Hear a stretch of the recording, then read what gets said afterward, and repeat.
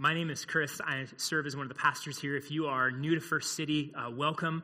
We are a church that wants to just kind of put all of our stuff out there in the sense that, hey, if you have any questions, if you want to know who we are, what we're about, feel free to ask. We want you to know our hearts. We want you to know that we are a church that is about Jesus. And so if you're here this morning and perhaps you would say, I don't claim to follow Christ, but I'm curious. I'm wondering what it means to be a part of a church or to be a Christian, and I have questions. Would love to talk with you.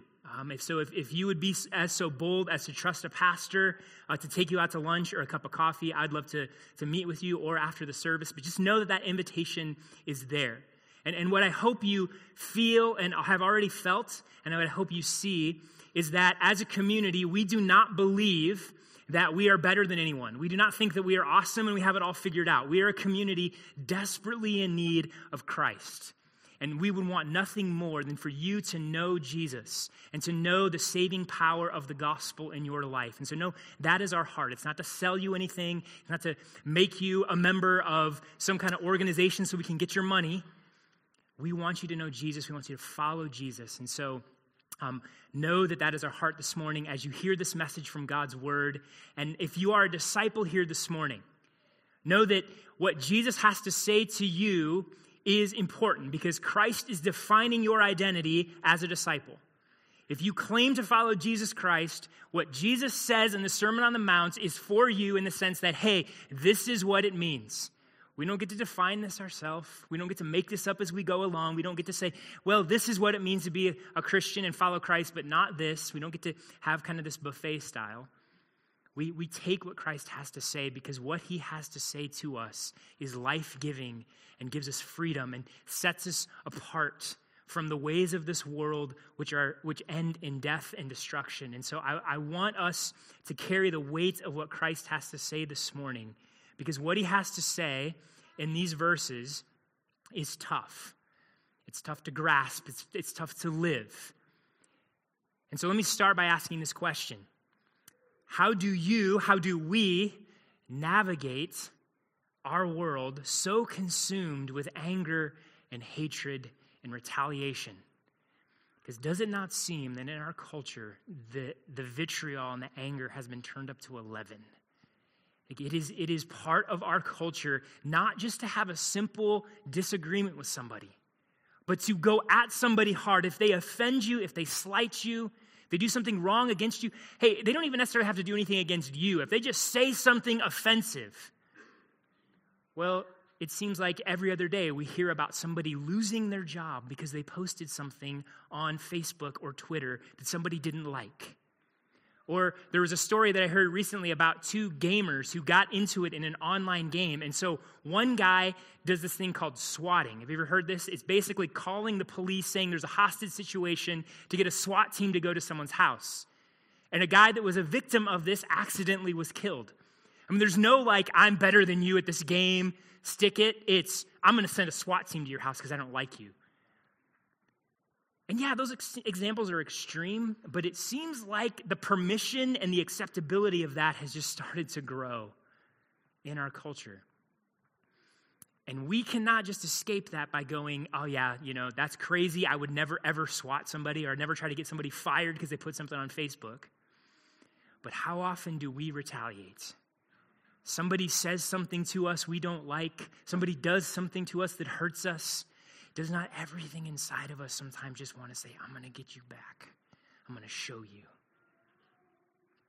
And amidst this culture that has such anger and vitriol and our hearts that are prone to want to retaliate, Christ calls his disciples to be radically, radically different. He calls us to do two things. And these are going to be our 2 points this morning. We are not to retaliate, and we are to practice love. We are to show love, even to enemies. So that's where we're going to go this morning. So let's first talk about Christ's call not to retaliate. And so in the context of this passage, Jesus is again making one of these "you have heard it said, but I say to you" statements. Over the past few weeks, we have seen Jesus make a number of these statements. And in this passage this morning, the last two of these statements, Jesus gives us. And so he says, you have heard it said this, and so it's some incorrect teaching, but I say to you, and he's going to correct the teaching. And so in verses 38 and 39, Jesus says this, you have heard that it was said, an eye for an eye and a tooth for a tooth. But I say to you, do not resist the one who is evil. An eye for an eye, a tooth for a tooth. This is right from the Old Testament. And so in Exodus 21:24, this is what God tells his people related to how they are to deal with harm. If there is harm, then you shall pay life for life, eye for eye, tooth for tooth, hand for hand, foot for foot, burn for burn, wound for wound, stripe for stripe. So here's the point of this teaching in the Old Testament law. Equitable justice. Like the punishment needs to fit the crime. And so if whatever happens to a person, however the crime was committed, the justice sought in that needs to be proportionate to the crime. And so this was meant to have sort of a justice that was equal. But it also was intended to stave off vengeance. Like if I felt like, hey, someone did something to me that hurt me and the punishment did not fit the crime, well, I'm going to get vengeance. I'm going to restore my honor by going and getting that person.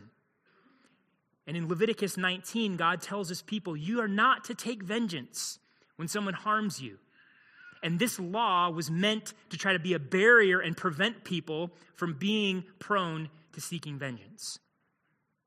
So the question becomes, is Jesus contradicting the Old Testament? He says not to take an eye for an eye or tooth for a tooth. And again, context is important because no, he's not contradicting the Old Testament. He's contradicting the way that this teaching had been twisted. And so here's what had happened. So the eye for an eye policy was meant for the judicial system. It was meant for the government. It was not meant for personal use.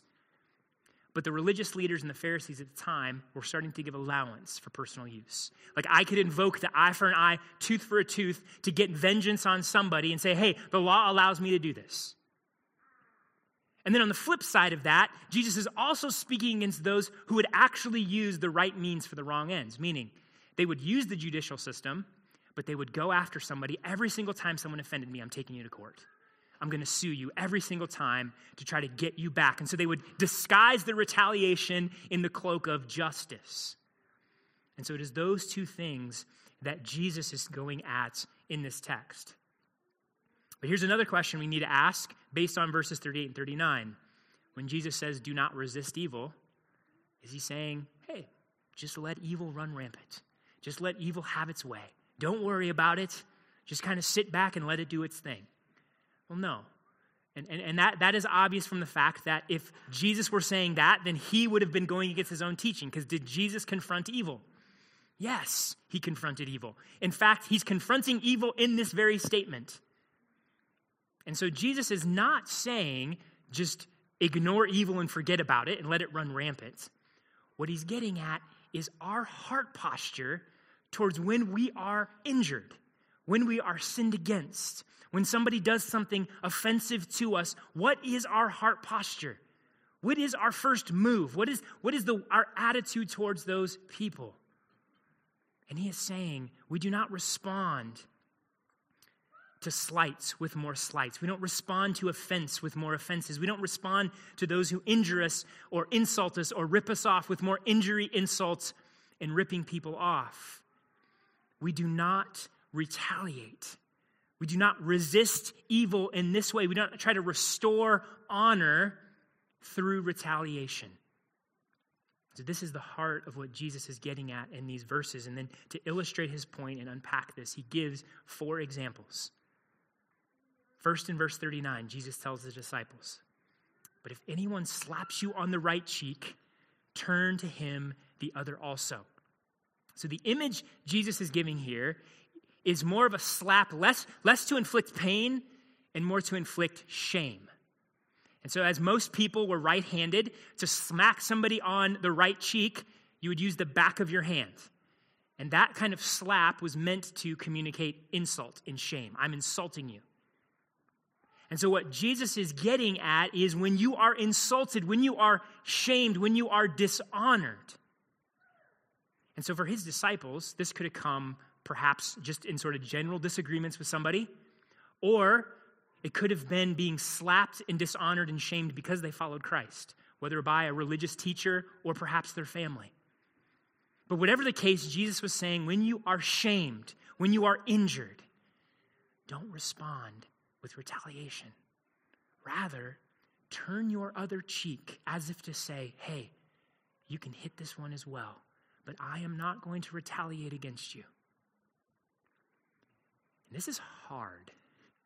This is so hard. Because when somebody shames us, somebody insults us, somebody offends us, we want to get back at them. We want to retaliate against them. I mean, this is, as I said, this is part of our culture. This is sort of embedded in our culture. I mean, we have songs about this. I mean, we'll stick a boot in your blank. It's the American way. Thank you, Toby Keith. I mean, all over our country, our messages, stick it to the man. Retaliation. Somebody gets you, you get them back. We're like that character from Edgar Allan Poe's short story, The Cask of Amontillado. All you literature nerds out there, if you've read this. The main character, his motto, his family motto is, no one attacks me with impunity. And so I hope we're not walling people up in our basement like the guy in that story. But we retaliate. As I was prepping this message, I just realized this, I love to retaliate. Like, this is me. My heart lives here so often. And I was just running through the different ways growing up that I would retaliate. And I think I shared one story about breaking this kid's camper because he was getting on my friend and I about something. But it's like, okay, I could tell a nice little story about me when I was 10. But let me tell you about this week and the ways that I felt like I wanted to retaliate. One, so I got an email from a person. So I do some adjuncting at Bellevue University, and I was doing some report for a student. And the first time I sent the report in, didn't get the details right, and so I had to do it again. And I was a little frustrated because nobody really told me how to do it.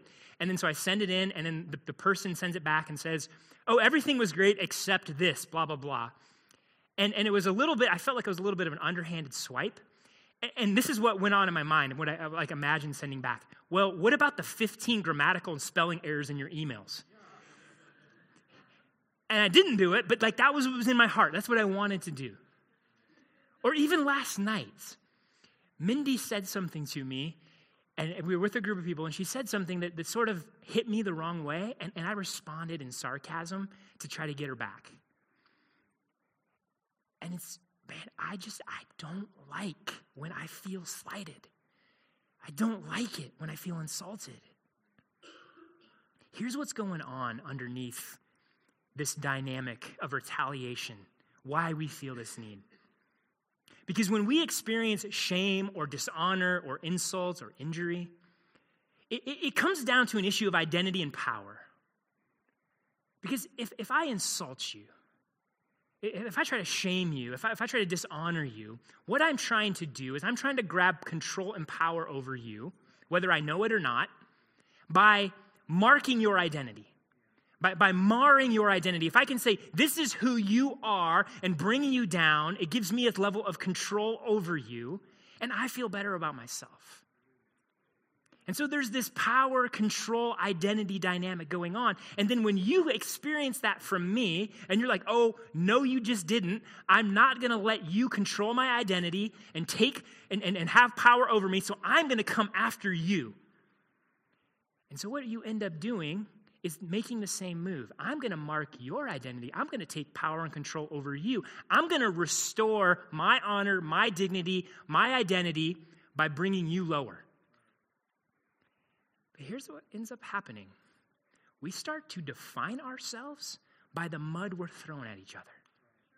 Rather than finding our identity in something more beautiful, something more powerful, something more profound, I'm going to sling mud at you.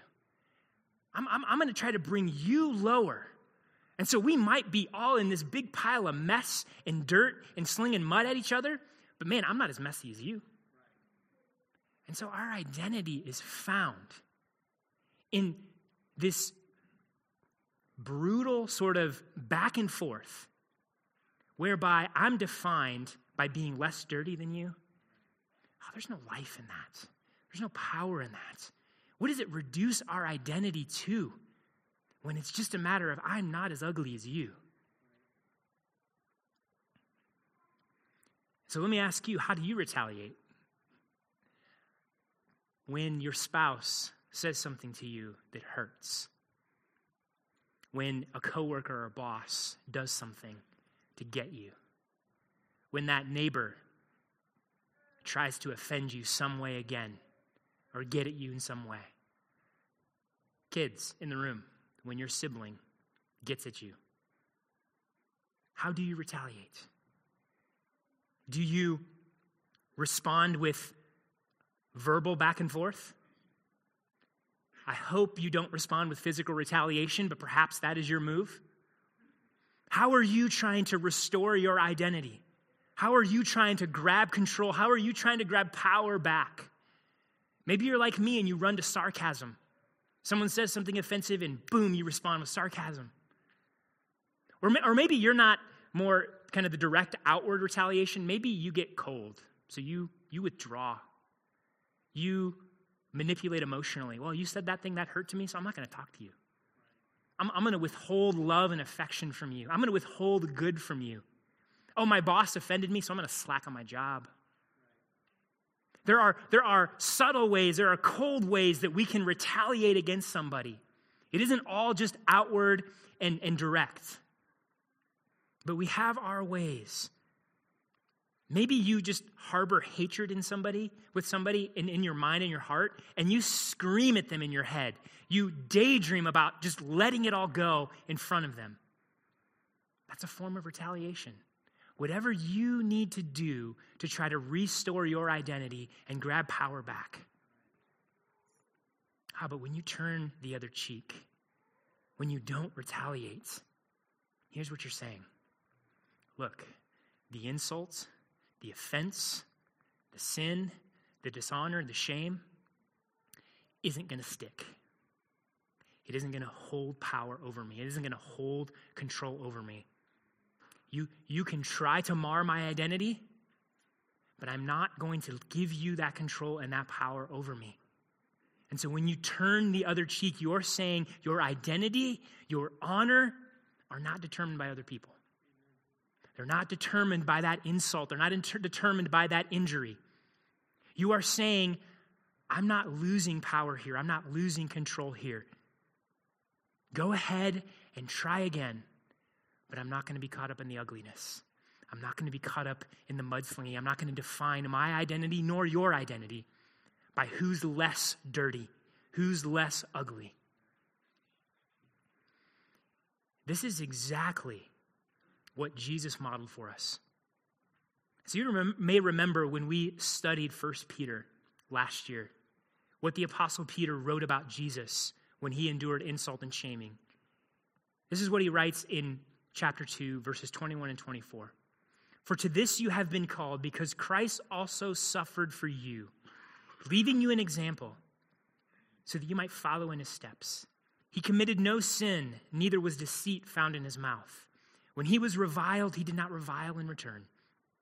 When he suffered, he did not threaten, but continued entrusting himself to him who judges justly. He himself bore our sins in his body on the tree, that we might die to sin and live to righteousness. By his wounds you have been healed. When reviled and insulted and shamed and beaten, Christ did not retaliate. He did not revile back. He did not make threats. Rather, and this is the important piece, he entrusted himself to the one who judges justly. He entrusted himself to God. Here's another way of saying this. Christ put his identity in the hands of his Father. He knew who he was in relation to his Father, and so it did not matter what these religious leaders and chief priests and all these important people said about him and did to him. He entrusted his identity to his Father. And what was the result of this? In church, we have to grasp this. What was the result of this? Because so often we fear that if the insult and shame is not met with retaliation, that it gets the last word. Like that is what is going to be the thing that defines us. But what is the result of what Christ did when he endured? Our salvation. The result of Christ enduring ridicule and shame and dishonor was being put up on a cross so you and I could be forgiven of our sins and set free from our sins. So that by his stripes we can be healed from our sin and our sickness. Like the end of Christ enduring is salvation. And here's the other beautiful piece. What Jesus displayed is that dishonor and that shame and those insults don't get the last word. They do not win. In fact, he put them on display, as Colossians tells us, to show that they have been disarmed and that they're powerless, they're toothless. This is what Christ models for us. This is what Christ shows us. This is what Christ sets us free to do. And so if you are in Jesus Christ, you don't retaliate because you don't have to retaliate. You don't have to grab control and power through these means. Your identity, your honor is rooted in something more beautiful and more powerful. You're a citizen of the kingdom of God. You're a son and daughter of God. That is your identity. And no amount of insult, no matter how much truth is in it, no amount of offense, no amount of injury, no amount of shame and dishonor that comes from you, from other people, will change that identity. It is guarded and hidden with Jesus Christ in heaven. And so when we recognize that that is our identity, we're set free to not retaliate. We can turn the other cheek. We can say, go ahead and hit me again, because this does not determine my identity. And so what does this look like? How does turning the other cheek actually practically play out? I mean, this is something that is a little bit nebulous in some ways. It's not clear. Well, let me just kind of give you a couple little guidelines to think through here, because I can't necessarily speak into every specific situation. For one, it means when you are insulted or injured, it's not boom, right back at you. It's not retaliating with sarcasm or with injury or with insults. It's also not going cold and withdrawing from people. It's not withholding good from people. It's still being present and engaged. And now, it may involve just sort of letting it slide and not responding at all, but it also might say, hey, what you said really hurt. Hey, that hurt me. Can I just let you know that hurt me? But not in a, hey, don't you ever say that to me again, anger. But in a, hey, that was not okay for you to do that, and I would like to make that right and let you know that. And so whatever it may be, the point being is that our action is not born out of retaliation, but born in freedom. Born out of the sense that we have an identity in Christ, and so we can still engage this person in a righteous way. But here's the other side of this, and this is important to get, because a lot of us, this is what we'll do in order to not retaliate. We'll go cold, and we'll kind of just bury the hurt and pretend it didn't happen. That's not what this means. Hey, injury hurts. Insults hurt. Shame and dishonor hurt. We're going to feel it. We're human beings. We have emotions. If you're like, that didn't hurt, I didn't really feel that, something's wrong. And so we are going to feel the pain. But in the midst of that pain, what restores us? What brings healing? What brings hope? It's running to Christ. It's running to our identity in Christ. We're like David, who said in Psalm 4, lamenting how men have been dishonoring him. He said, "Oh men, how long shall my honor be turned into shame? How long will you love vain words and seek after lies? But know that the Lord has set apart the godly for himself." My identity. David knew who he belonged to. The Lord hears when I call him. That's our hope. When we're hurt by injury and insult, when we're hurt by people who've offended us, we don't retaliate. We turn the other cheek and we run to the Lord to find comfort. We run to the Lord to be washed in his love, cleansed by the blood of Christ, and find our security and comfort there. And turning the other cheek isn't this passive, fearful, submitting to insult. Rather, it's powerfully subversive. It's undermining the very system that wants to perpetuate itself through insult. Hear me on this. We subvert this world's system when we turn the other cheek because we say we're not giving that any more power. We're not playing the game. We are bringing something more beautiful and powerful to bear here, the kingdom of God. And so, church, don't think this is us retreating. This isn't us just sort of being, okay, we're going to be weak and sit back and be victims. No, this is resting in the power of God and undermining the system of this world with something beautiful. And look, apart from Christ, you can't do it. Apart from Christ, you're going to run to something else for your identity. And when that identity is attacked, you got to grab for it and restore it somehow. It's only through the power of Christ are we set free. And with this sort of foundational principle set, Jesus walks through 3 other examples to sort of unpack the ways that people may try to shame his disciples and the ways they may feel tempted to retaliate. So in verse 40, Jesus says, "And if anyone would sue you and take your tunic, let him have your cloak as well." So in this example, Jesus is referring to the fashion trends of the day. And so you have the tunic and the cloak. Now the tunic was the clothes worn closest to the body. Now not underwear, but just the sort of the regular bodily clothes. Under Jewish law, you could not sue to take that from somebody. It was their bare essentials. And so what Jesus is saying here is if somebody tries to shame you, leave you naked by taking your stuff, let him have it. By the way, take my coat too. What is Jesus getting at here? He's using some hyperbole. He's not saying, disciples, it's okay if you run around naked because everybody's taking everything. But he is making the point here. When somebody shames you by going after your stuff, what do you treasure more? The kingdom of God or your stuff? Is your identity wrapped in your stuff so much that you have to fight for it? Or are you free because the kingdom of God is your inheritance, that when somebody comes after you to try to shame you, you can turn that on its head and say, hey, actually, let me bless you with my stuff. You need that so badly? Here's more. See, my identity isn't in my stuff. My security isn't in my stuff. Because of the kingdom of God, I can be generous. So there you go. So Jesus is trying to set his disciples free from those who may try to shame them by taking their stuff. Then in verse 41, we get this statement. And if anyone forces you to go 1 mile, go with him 2 miles. Now, this example may be a bit hard for us to grasp. I'm not sure if anybody has grabbed you by the shoulders and said, you will walk 1 mile with me.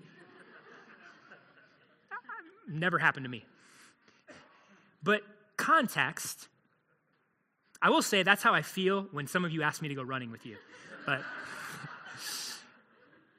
context is this.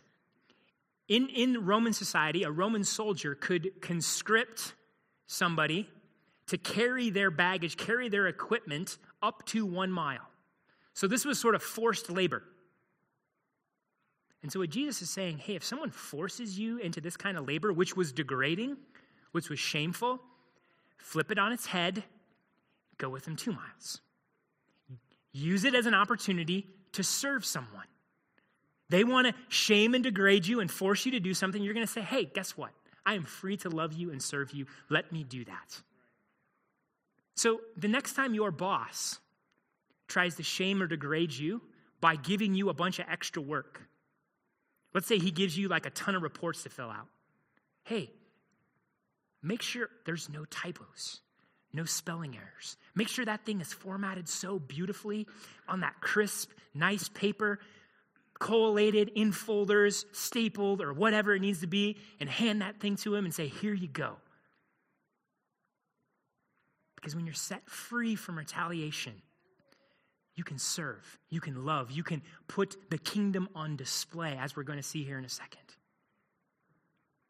And finally, in verse 42, Jesus says, give to the one who begs from you, and do not refuse the one who would borrow from you. What does this have to do with retaliation?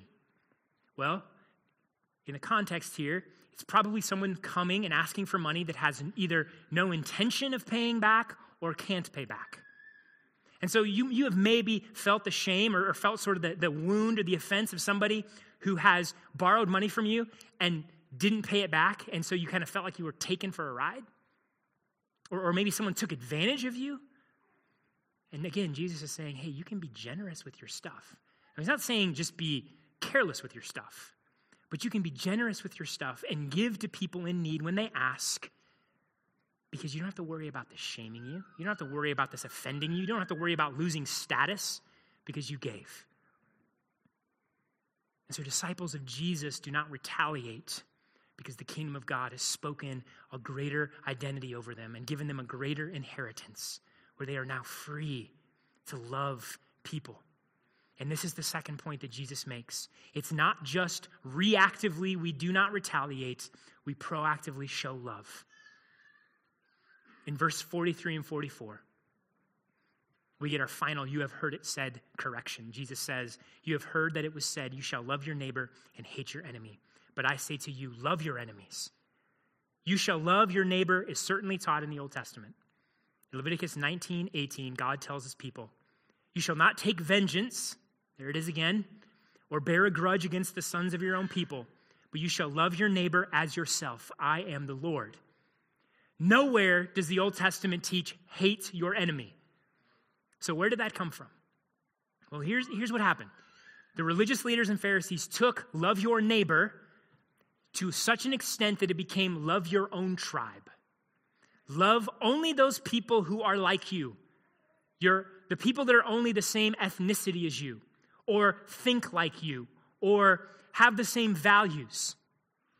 Only those people who are like you, your own tribe. Love them all you want. And because you love them so much, it gives you freedom. For anybody outside that tribe, well, I don't care about you. I can hate you. I can rant and I can rail against you because you're not my fam. And so it got twisted into this tribalism that it was never intended to be. And Jesus says to show love even to your enemies. Your love isn't to be tribal, because as Jesus points out, there's nothing remarkable about that. Nothing remarkable about showing love only to people who are like you. For if you love those who love you, what reward do you have? Do not even the tax collectors do the same? And if you greet only your brothers, what more are you doing than others? Do not even the Gentiles do the same? Who cares if you only love those in your tribe? Tax collectors and Gentiles do this. These were two categories of sinners, meaning even these sinners who have very low standards of morality do that.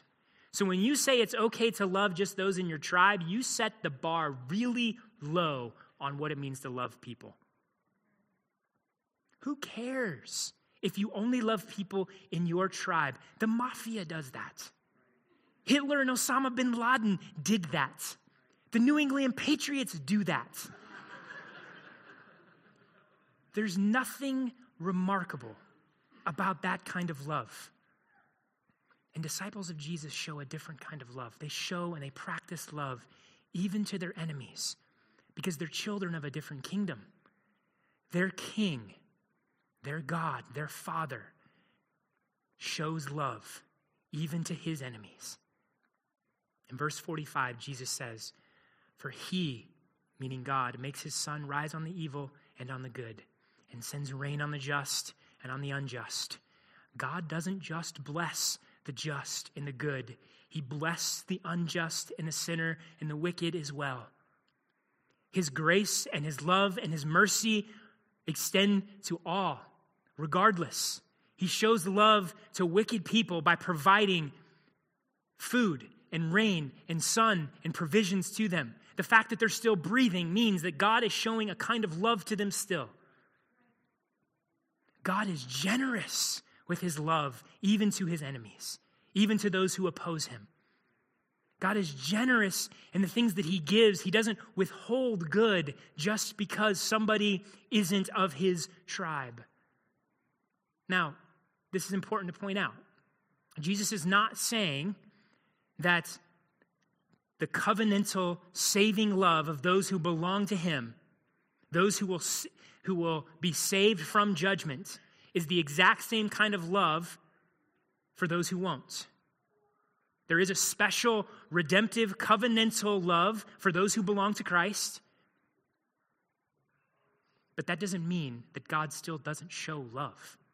He's still showing a kind of love to people who don't know him in hopes that they would become those who experience his covenantal, saving, redemptive love. It is the goodness of God that leads to repentance, as Scripture tells us. And so God is generous with his love, and we cannot forget that, church. Sometimes we think, I got to love my people, which is great. You are to show specific and a special kind of love to your family. That is good, and Scripture speaks of that. We are supposed to love those that belong to the church and the household of God in a distinct way. Scripture speaks to that.